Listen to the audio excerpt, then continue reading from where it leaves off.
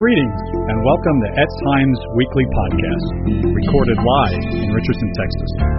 We invite you now to join us for one of our synagogue's Shabbat messages. Shabbat Shalom. Before we start, a quick announcement. For those of you who weren't here last week, I'll repeat the announcement from last week. We are looking to make our services more family integrated and family friendly and encourage as many children as possible to be here for the entire service, as soon as they're old enough to understand and glean from part of the message. And I think that happens a lot earlier than we give them credit for. And so what we are doing, beginning in March, is we're going to be moving the current Bar Mitzvah class, the class like from age 10 to 12, we're going to be moving that to the afternoon, the early afternoon, and so that those aged children can be here in the service with their family and worshiping together and hearing the message together with their family, and to be able to go home and discuss the message together, having heard the same thing as a family. And then so we're needing the teachers to be willing to volunteer to move from the morning time to the early afternoon time for that 10 to 12 age group. And then secondly, we have great programs for the adults in the afternoon and the youth in the afternoon, but we have nothing for the younger children. And so often parents can't stay because they have no one to watch their kids, and the kids just kind of run around. And so we're looking to have some kind of program for the younger children in the afternoon as well. It doesn't have to be a formal organized teaching time, but it could be an activity time, it could be time out in the playground, but some kind of supervised time for the children. So if you are willing to sign up for a once a month or once every 2 month rotation to help watch our younger children in the afternoon for an hour or an hour and a half, 2 hours max, please see either Elisa Norman or Brooke or Viviani Frost. They're going to coordinate for us this new program of activities for the younger children in the early afternoon. So we'll look for that to begin in March, but we need you to begin to sign up now because we're beginning next month. Amen? All right. Well, Shabbat Shalom again. We're in a series on marriage and family. I believe it's going to be a 9-part series, and today's part 7, if we're keeping track. And today I want to talk about training and instructing and discipling our children. So turn with me to Galatians 4:19. We're going to begin with this kind of summary verse of Galatians 4:19. My children with whom I'm again in labor until Messiah is formed in you. This was the primary purpose of Rav Shaul, the Apostle Paul, that Messiah might be formed in you. That you might be thoroughly saved and reborn from above. And Paul likens this process, interestingly, to the pains of labor, of giving birth. Now, as a man, my knowledge of labor pains is pretty limited. But I do remember my wife Elizabeth giving birth to our firstborn, Rachel. And Rachel was 3.5 weeks late. And so, in order to induce labor, they gave Elizabeth this Pitocin medication. And so they induced this labor. She was in labor all day long, literally the entire day. Great pain, a great struggle, and still not much dilation. So at the end of the whole day, they sent us home. We had to come back to the hospital a few days later, where they did the whole thing all over again. They gave her another shot of Pitocin. She was in labor all over again, all day, still insufficient dilation. They finally said, well, we have to do a C-section because she's 3.5 weeks late. So they gave her this epidural, this kind of local anesthesia, but then it didn't take either. So finally they had to give her a general anesthesia and put her under completely. But not before 2 full days of labor and intense labor pains. There is pain in childbirth. But the Bible says that afterwards the joy is so great that the pain is forgotten. I don't know if that's true or not, Elizabeth, but pain is forgotten. Likewise, there is pain and labor and suffering in raising our children. There's a call to sacrifice. There's a call to no longer live for ourselves, but to live for others. And it continues for many years. And it can be difficult. But it is worth it. I'm not just talking about raising our children, but bringing them to Yeshua. And then training them up to walk with Yeshua. Our primary responsibility as believing parents is that we do all we can for our children to be born again and to follow Yeshua all the days of their life. Amen? That they know and love and walk with Yeshua. Look at the time that we're supposed to spend investing in our children. But most parents today, especially if both parents are working, send their kids off to daycare, and then to pre-K, and then to kindergarten, and then 12 years of grade school. And if they're in a public school, a government school, what do they learn? And let me put this on the overhead. I ask what they learned because of this. Because he who controls the schools controls the world. And if you send your children off to Caesar, don't be surprised when they come back looking like Romans. Is it any wonder that a recent Barna poll says that 70 to 80% of evangelical young people who are self-identified as believers lose their faith or have nothing to do at all with anything spiritual by the end of their freshman year in college? 70 to 80% of college students who had once identified as believers, by the end of their freshman year, said they no longer have faith. Why is that? Look at Luke 6, verse 40. A pupil is not above his teacher, but everyone after he's been fully trained will be like his teacher. Everyone will eventually become like his or her teacher. So if you send your kids off to a secular, humanist, socialistic, relativistic government school, they will come out, don't be surprised, but they will come out with a secular, humanist, socialist, relativistic worldview. On the overhead, whoever is your teacher is your discipler. You cannot separate education from discipleship. And your 2 hours a week here at shul, and then maybe an hour a week at best at home with your home Bible study, is not going to easily overcome 40 hours a week of secular, socialistic, LGBTQ, anti-biblical indoctrination in a government school. So who educates the majority of the children the majority of the time ends up discipling the majority of the children. And the pupil is not above his teacher, but when fully trained, becomes like his teacher. You see the power of education and school choice in training and shaping and molding your children. Indeed, by grade 12, children spend 14,000 seat hours in school. Whereas the average believing family spends less than 30 minutes a week discussing spiritual matters. Less than 30 minutes per week on average. And if you send your kids off to government school, they don't even realize that what's being shoved down their throat. Because it is subtle and it's imbued into everything. It's their normal. It becomes the air they breathe. So they don't even recognize it. If you ask a fish, what water is like, they won't know. Because it's just their environment. In the same way, your kids won't even realize they're being indoctrinated. But their worldview on all sorts of things, premarital sex, homosexuality, divorce, abortion, transgender, the Bible, absolute truth, creation versus evolution, socialism, they will not be biblical worldviews. But what does the Bible say about our responsibility to educate our children? Look at Deuteronomy 6, verse 6, very famous passage. Deuteronomy 6:6. These words I'm commanding you today shall be upon your hearts. You shall teach them diligently to your children. You'll talk with them. When? All the time. When you sit in your house, when you walk in the way, when you lie down, when you rise up. So as parents, we're to educate and train and disciple our children all the time. We spend hours and hours each week for them in sports and other extracurricular activities. But how many hours a week in discipling them as Yeshua followers? Do we really think that 10 hours a week kicking a soccer ball is more important eternally than 10 hours a week learning the Word of God? If you count the amount of time the average parent has their children spend pursuing temporal or secular goals versus the amount of time they spend pursuing spiritual and eternal goals, there's a terrible distortion.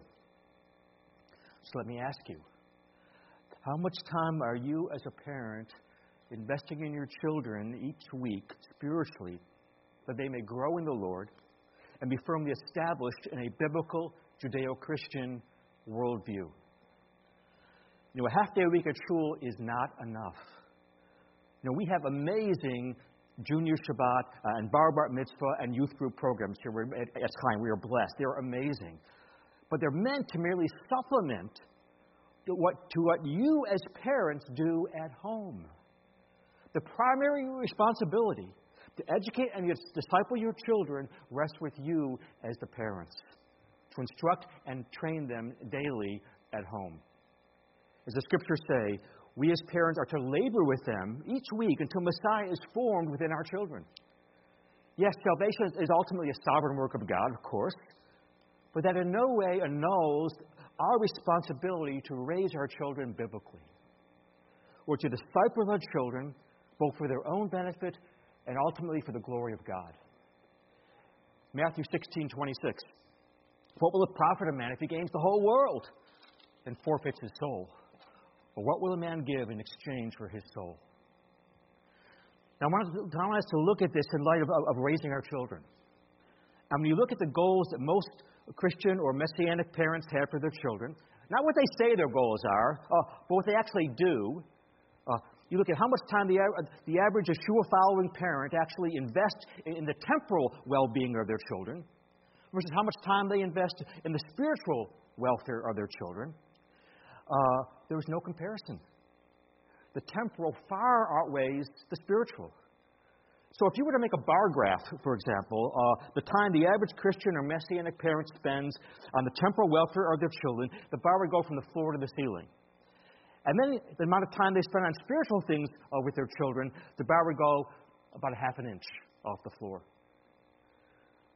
We care a lot about getting our kids into a good school. But how much time do we pray they'll get into heaven?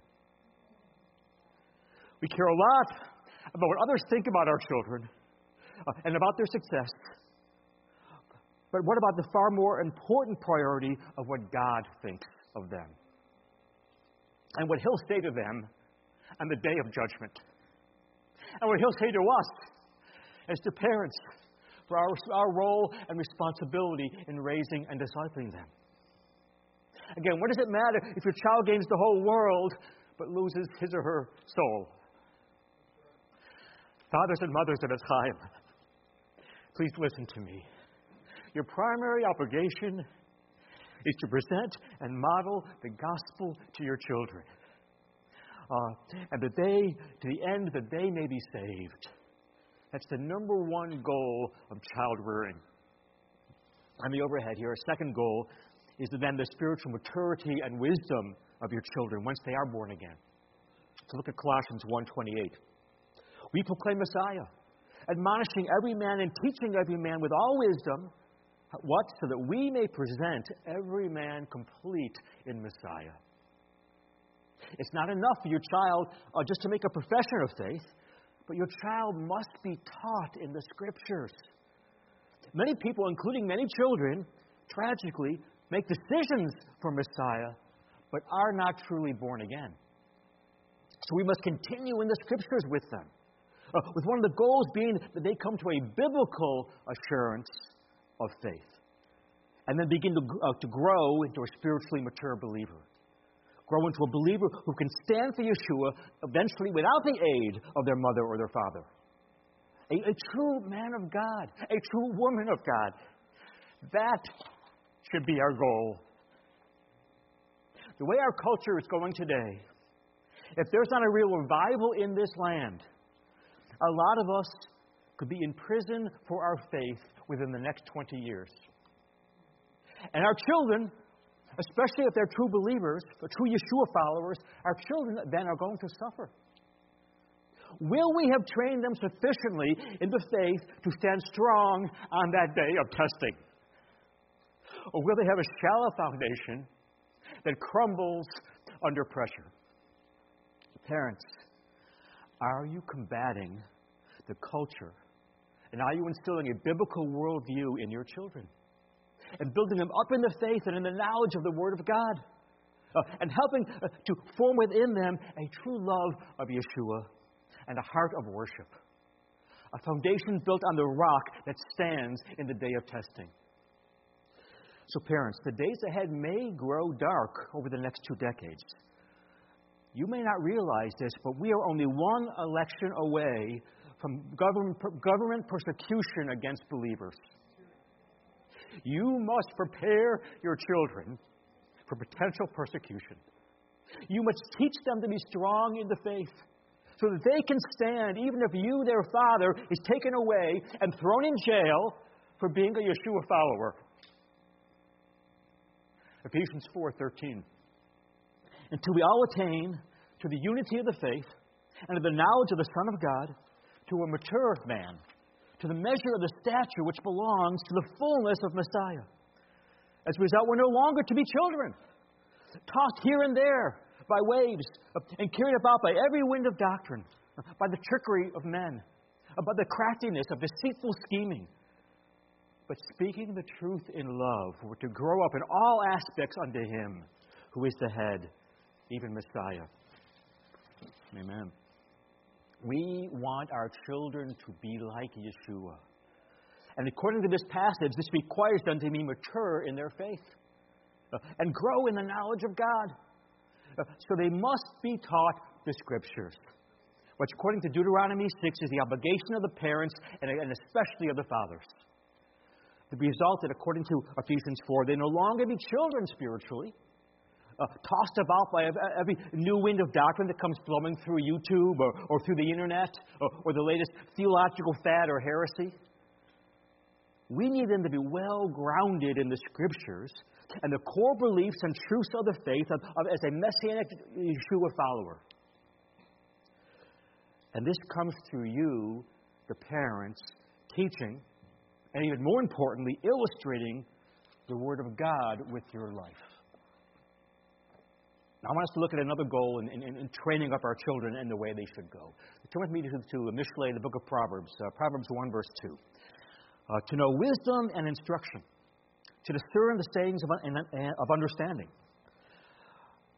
Parents, I recommend you go through the book of Proverbs with your children, that they may know wisdom and understanding and instruction. That's the whole purpose of the book of Proverbs. You need to teach your children discernment so they can judge truth from error and act with wisdom and understanding.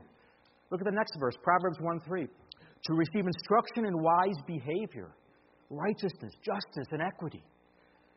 So mere head knowledge is not the goal. The goal is wise, godly behavior. Now, when children go to public school, are they taught wise behavior? Or godly behavior based on the Word of God? No, just the opposite. And the examples around your children, 8 hours a day, if they're in public school, are they examples of godly wisdom? No. They're surrounded all day long by children who have no biblical grounding, no Judeo-Christian morality or worldview. They're surrounded by children who are foolish at best, in many cases evil and demonized, and who've cast off all restraint and run wild, and whose foolish heart has been darkened. And these are the examples your children will imitate. And then we take them to shul once a week, and we think that alone can combat and overcome 40 hours plus per week of worldly, secular, carnal indoctrination in public, government-run schools. Who are we kidding? Proverbs 1, next verse, verse 4. To give prudence to the naive, to the youth knowledge and discretion. A wise man will hear and increase in learning, and a man of understanding will acquire wise counsel. Will your children learn these things in public school? Absolutely not. It must be taught by you as parents in the home. Proverbs 1:7 is probably the most famous verse of Proverbs. The fear of the Lord is the beginning of knowledge. This is to be the basis, the fear of the Lord, the basis of all understanding and instruction and correction and biblical discipleship. And it's to be based in the home and taught by the parents. 1 Corinthians 13:11. Paul says, when I was a child, I used to speak like a child, think like a child, reason like a child. But when I became a man, I did away with childish things.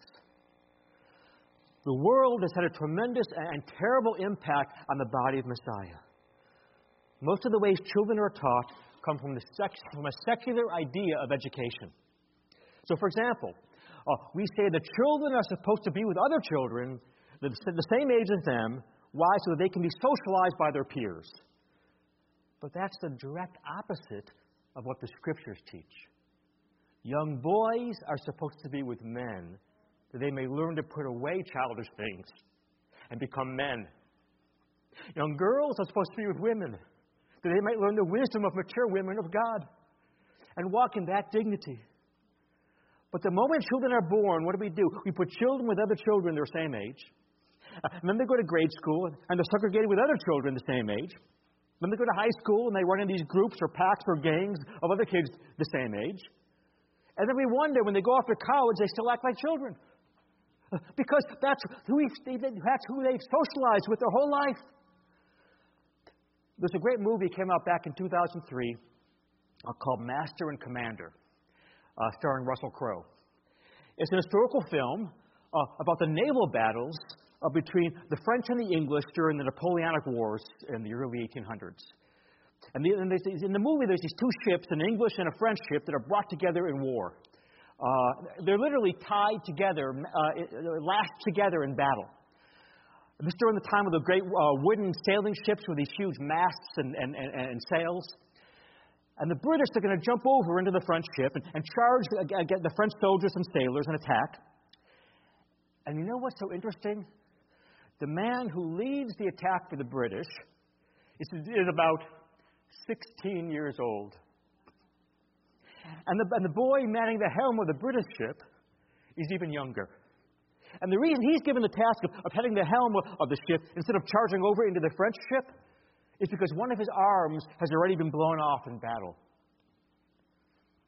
Now, I'm not promoting war, but here's my point.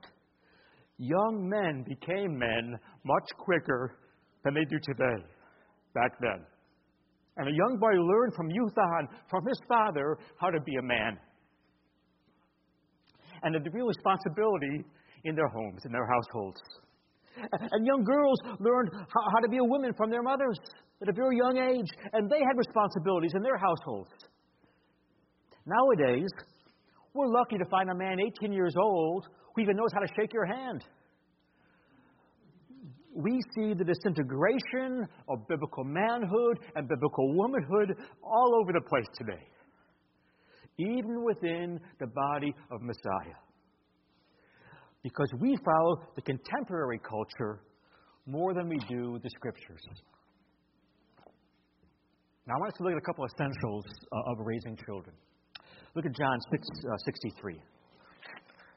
John 6:63. It's the Spirit who gives life. The flesh profits nothing. The words I've spoken to you are spirit and life.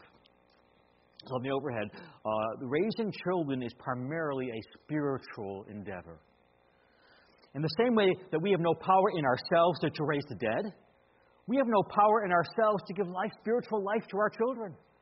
So for the first thing we must understand as parents is that we are absolutely dependent upon God. We must be poor in spirit, humble, broken before God on behalf of our children. And that should lead us, to, number one, to praying to the Lord for our children, and number two, to sharing the Word of God with our children.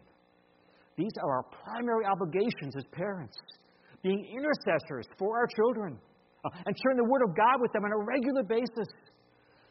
So number one, the Spirit of God is essential in the salvation of your children. And number two, the Word of God is essential. Look at 2 Timothy 3:15.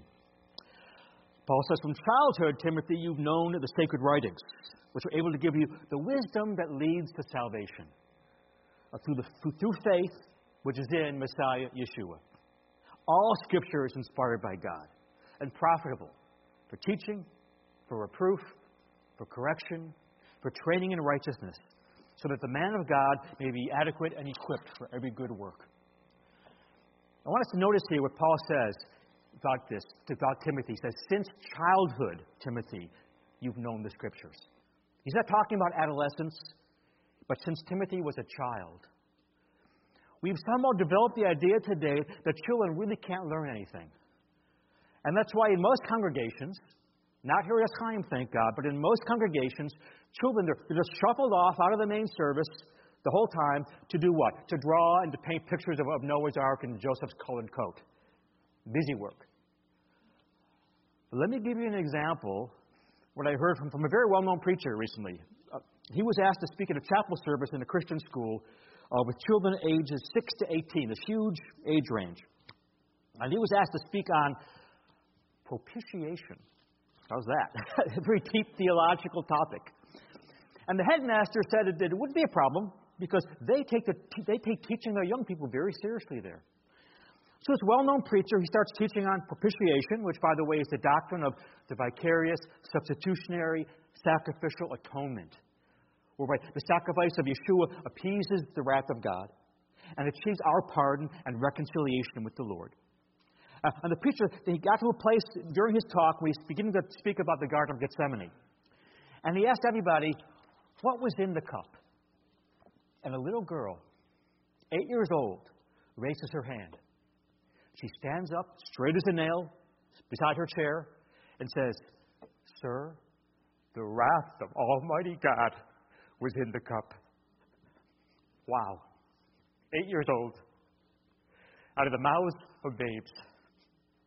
And then afterwards, the second grade teacher comes up to him, thanks him, says, our second grade class has been studying propitiation. And your talk was very helpful. We today have such a low view of what children can learn. Let's not sell them short.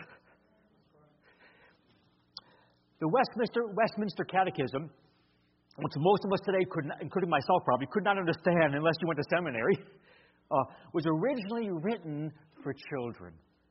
It was originally written as a means for fathers to teach their children at home the basics of the faith. Fathers and mothers, we need to teach our children the Word of God. By the time they get to youth group, they should be fluent in the Scriptures and able to witness to others and able to defend and debate their faith and debate an unbeliever. But in most Christian and Messianic youth groups today, not ours, thank God, but in most Christian and Messianic youth groups today, high school age kids, if you asked them, for example, what propitiation was, they wouldn't have a clue. They wouldn't know what you're talking about. And then Paul goes on to say this, 2 Timothy 3:15. Through the sacred writings, you're given the wisdom that leads to salvation through faith in Messiah Yeshua. Now, what are these sacred writings that Paul's talking about? The Hebrew Scriptures. The New Testament hadn't been written yet. Now, of course, the New Testament are sacred writings as well. Of course, the sacred Scriptures. But the point that Paul is making is that even within the Hebrew Scriptures, we see Yeshua everywhere. Everywhere. Yeshua himself says this in John 5:39 to the Pharisees. You search the Scriptures because you think in them you have eternal life, but it's these that testify of me. And then on the road to Emmaus, in Luke 24:27, we read this. Beginning with Moses and all the prophets, Yeshua explained to them the things concerning himself in all the Scriptures. If we're not seeing Yeshua in the Torah and in the Tanakh, we are not reading it properly. It's ultimately all about him. And in 2 Timothy 3, Paul says that Timothy, even as a child, has been studying these things. And then the most famous verse here is 2 Timothy 3:16. All Scripture is God-breathed and profitable, first of all, for teaching. The most profitable thing you can do as parents is to teach your children the Word of God.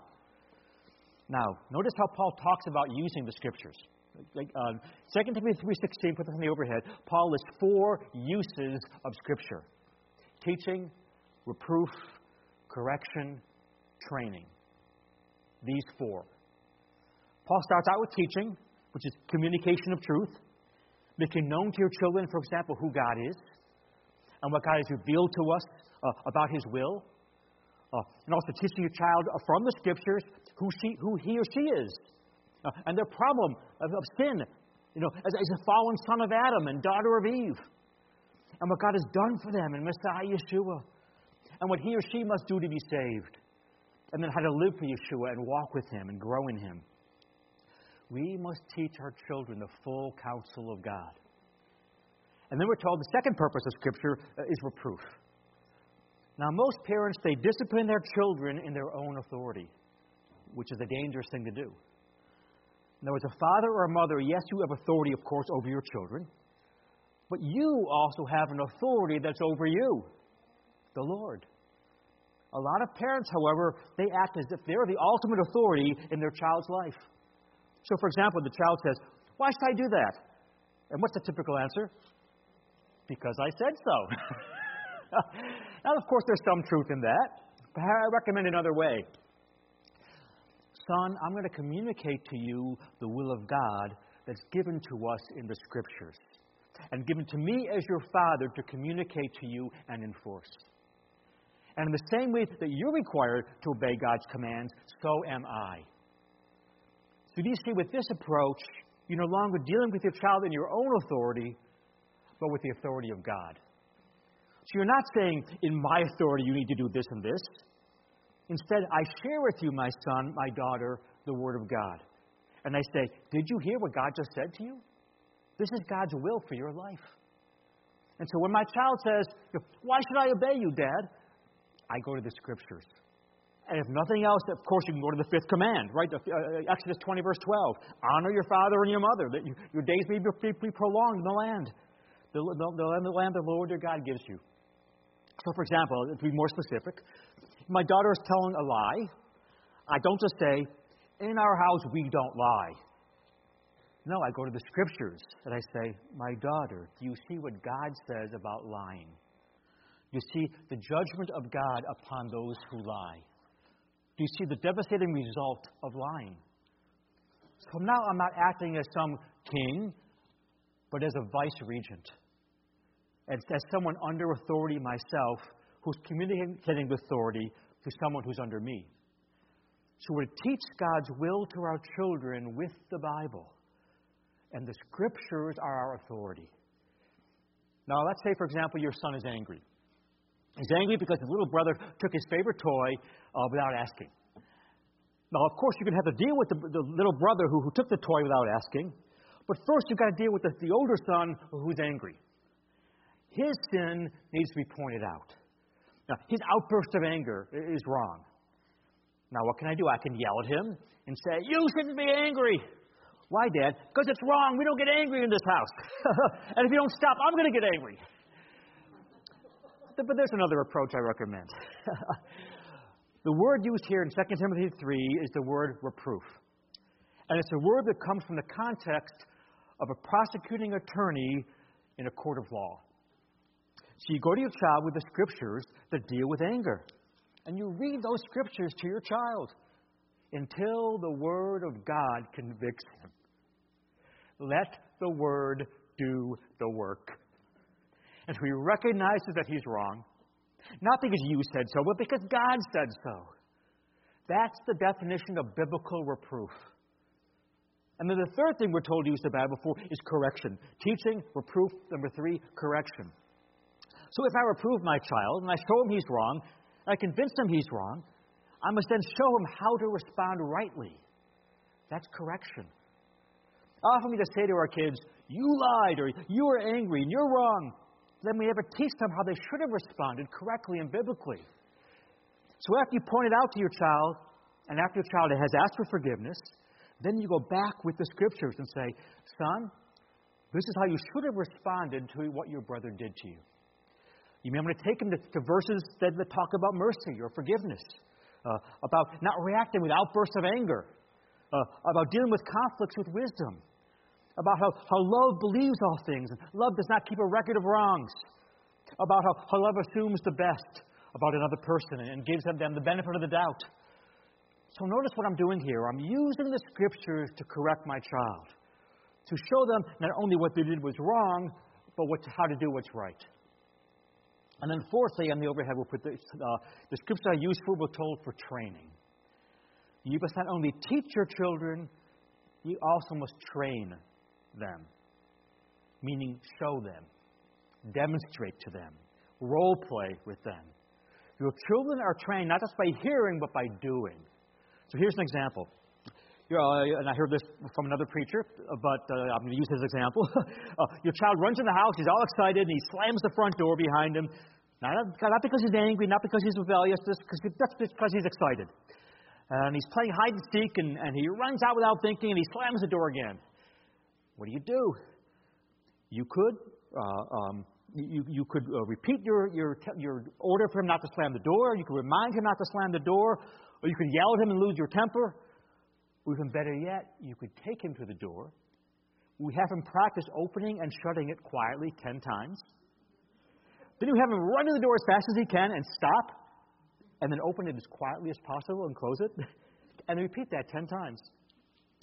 Now, the next time he's all excited and running in and out, he'll remember to quietly open and shut the door. Why? Because he's now been trained.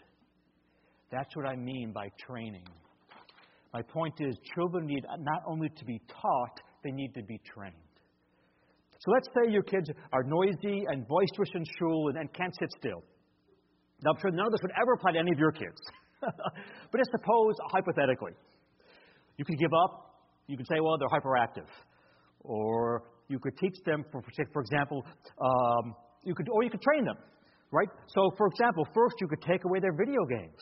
Why? Because the video games gives your kids a very short attention span and requires fast-paced action all the time and makes them hyperactive. Even leads the chemical changes in their brains when they have too much time in the video games. And you could go home then and play a game with them. You could tell them, today, kids, we're going to play shul. We're going to play being at shul. And you put several chairs out in front of you, and you have them sit in the chairs. And the game is, you have to sit there quietly for 5 minutes without moving or talking. And then you increase it to 10 minutes. And the next day, 15 minutes. And the next day, 20 minutes. What am I doing? Instead of just telling them, be quiet in shul, I'm training them. That's my job as the mother or the father. And my kids actually learn how to sit still in shul and pay attention and not be disruptive. What are you doing with this example? You're training them. Now, most of our responses are learned behavior. So we need to practice and demonstrate and instill proper behavior in our children. And be aware, our children will copy your behavior, both good and bad. So be careful what kind of role model you yourself are setting. Do you want your children not to yell and scream? Well, good luck if you yell and scream. Do you want your children not to swear? Well, do you swear? Put on the overhead. Studies have shown children learn curse words from 3 primary sources. From their parents, number 1, believe it or not, that's where they learn curse words the most. Number 2, from public school. And number 3, from TV, YouTube, and movies. Be careful what influences you expose them to. Now, let me say a quick word about discipline. Discipline, of course, is necessary sometimes, but it should generally be used only after you've gone through these first 4 steps of what? Teaching, reproof, correction, training. Many parents walk around angry all the time because they allow their 2-year-old to control the home. And the parents are pulling their hair out. And meanwhile, the 2-year-old, he's growing up without proper boundaries. And he's learning how to manipulate mom and dad. And is fast on his way to becoming a spoiled brat. Now, it doesn't have to be that way. Your children can be one of your greatest joys. But they must be taught and reproved and corrected and trained and disciplined. And that takes a lot of time and effort and attention and commitment. And sadly, most parents are unwilling to do that, to put in the time, especially when your kids are young. Doctors tell us that a child's character is basically formed by the time he or she is 6 years old. That's probably, by the way, the famous saying of the Catholic Church. They say, give us your child until age 7, and he's ours for life. So ask yourselves, Mom and Dad, how much time do I invest in my child, in my son, or my daughter, especially in their first 6 to 7 years? How much teaching and reproof and correction and training do I give them in these first 6 to 7 crucial years? Because by the time they're 6 or 7, their character is formed. And then we wonder why they're wild. But if you as parents invest time at the beginning of their life, even if they're not yet born-again believers, they can be a great joy to you and your family. So, for example, the 11-year-old can be helping the 9-year-old with her math homework. And the 9-year-old can be playing beautifully with the 5-year-old. And the 13-year-old can be watching over and protecting the 5 and the 9 and the 11-year-old like a bodyguard. And they can all be best friends. That is not just some idealistic pipe dream. It can and should be a reality. But it will only occur if you as parents take the time to invest properly and biblically in your children. Turn me to Deuteronomy 6 again. Deuteronomy 6:6. These words which I'm commanding you today shall be on your heart. You should teach them diligently to your children. And you shall talk of them while you sit in your house, when you walk by the way, when you lie down, when you rise up. You shall bind them as a sign upon your hand, and they shall be as symbols on your forehead. You shall write them on the doorposts of your house and upon your gates. This passage makes it clear we are to teach the Word of God to our children.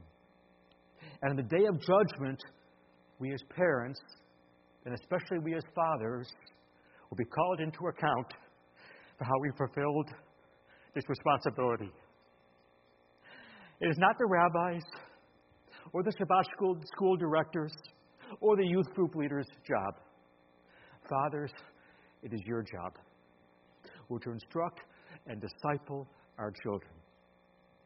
Now, what's the goal of teaching our children the Word of God? Deuteronomy 6, verse 4. Hear, O Israel, the Lord our God, the Lord is one. You shall love the Lord your God with all your heart and all your soul and all your mind and all your strength. This is so important. The goal of teaching your children the Bible is so that they will love the Lord. You know, there are some parents who teach their children the Scriptures and turn them into little legalists. Children who have lots of head knowledge or look very good on outward observance, but don't know God. The goal of our Scripture study is that our children love the Lord with all their heart and mind and soul and strength. Not so that they look good on the outside or know how to observe all the external observances, but that they love the Lord. So you're not, by the way, this is some parents find this ironic, but you're not primarily teaching your children about morals. You're primarily teaching your children about God. God the Father and Yeshua the Messiah, God the Son.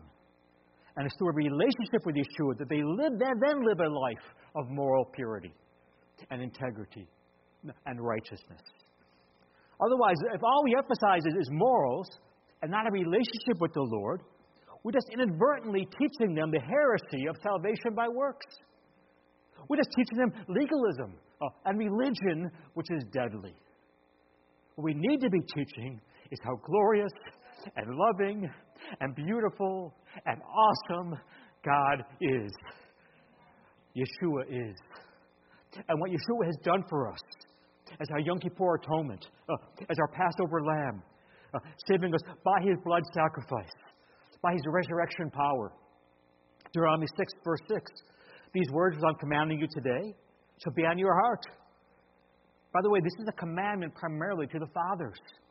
Fathers, the study and teaching with the Scriptures begins with you. The Word of God, we're told, is to be on your heart and in your soul. This is a command to the fathers. So every father is therefore called by God to be a teacher, to teach your children. And whether or not you think you have the gift of teaching, you can do this. God will equip you. You know, if you had to study some very complex computer manual for a job, you would do it. You'd master it. You'd find a way to learn the material for the sake of your job. How much more so with the Scriptures for the sake of the eternal destiny of your children? So, fathers, apply yourself to study God's Word and to teach it to your family. Next verse, Deuteronomy 6:7. You shall teach them diligently to your children. Fathers, your sons need you. Your daughters need you. They both need you to be able on their own to understand and defend what they believe, to become a mature man of God, a mature woman of God. And they need this to be learned from you. Deuteronomy 6:7-9. You shall teach them diligently to your children, and talk to them when you sit in your house, when you walk by the way, when you lie down, when you rise up. You shall bind them as a sign in your hand, and be symbols on your forehead. You shall write them on the doorposts of your house and upon your gates. This is what some call teaching them in the midst. Teaching them in the midst of life. Because we tend to compartmentalize everything. That puts on the overhead. But this passage, Deuteronomy 6, says we're to teach our children in the midst of life. And as a seamless part of all of life, our home and our life should be filled with the Word of God and with the worship of God. Continually. When you rise up, when you lie down, when you go out, when you come in. So it's not like, okay, we've had our 15 to even 30 minutes of family devotions today, so we've got the religious part of our life all fulfilled by today. Now we can get on with the rest of life, the real life, right? No, that's totally the wrong mindset. The Word of God and the worship of God needs to be part of our entire day. So, for example, here's some easy examples. There's a beautiful sunrise this morning. Children, who made the sun come up?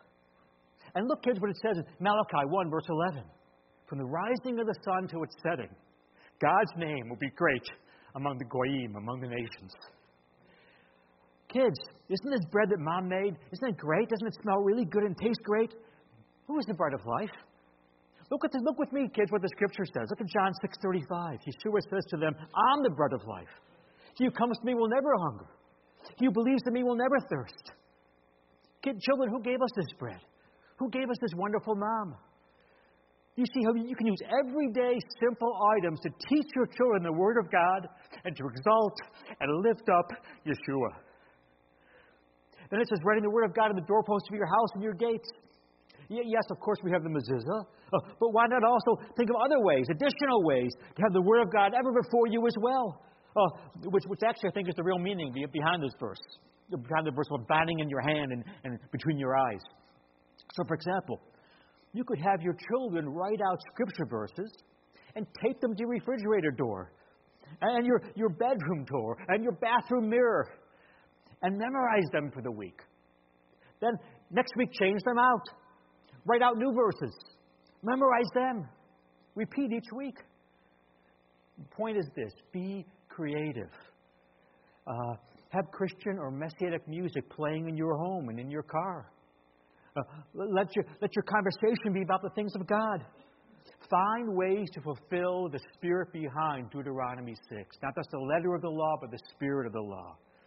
Have the Word of God and the worship of God saturate your house. And most of all, take time to build a relationship with your children. That is the key to winning their hearts. Joshua 24:15. But as for me and my house, we will serve the Lord. Amen? Hallelujah. Let's stand and pray. Music team, I ask you to please come up. Hallelujah. Father, we thank you so much today for your word. You're worried about how to raise and disciple our children. Help us to be the mothers and the fathers and the grandmothers and the grandfathers you want us to be. Help us as children to obey and honor and respect our parents. Help us as young people to know the Scriptures, to be able to present the gospel and defend our faith and stand up for a biblical, Judeo-Christian worldview in this increasingly immoral culture and society.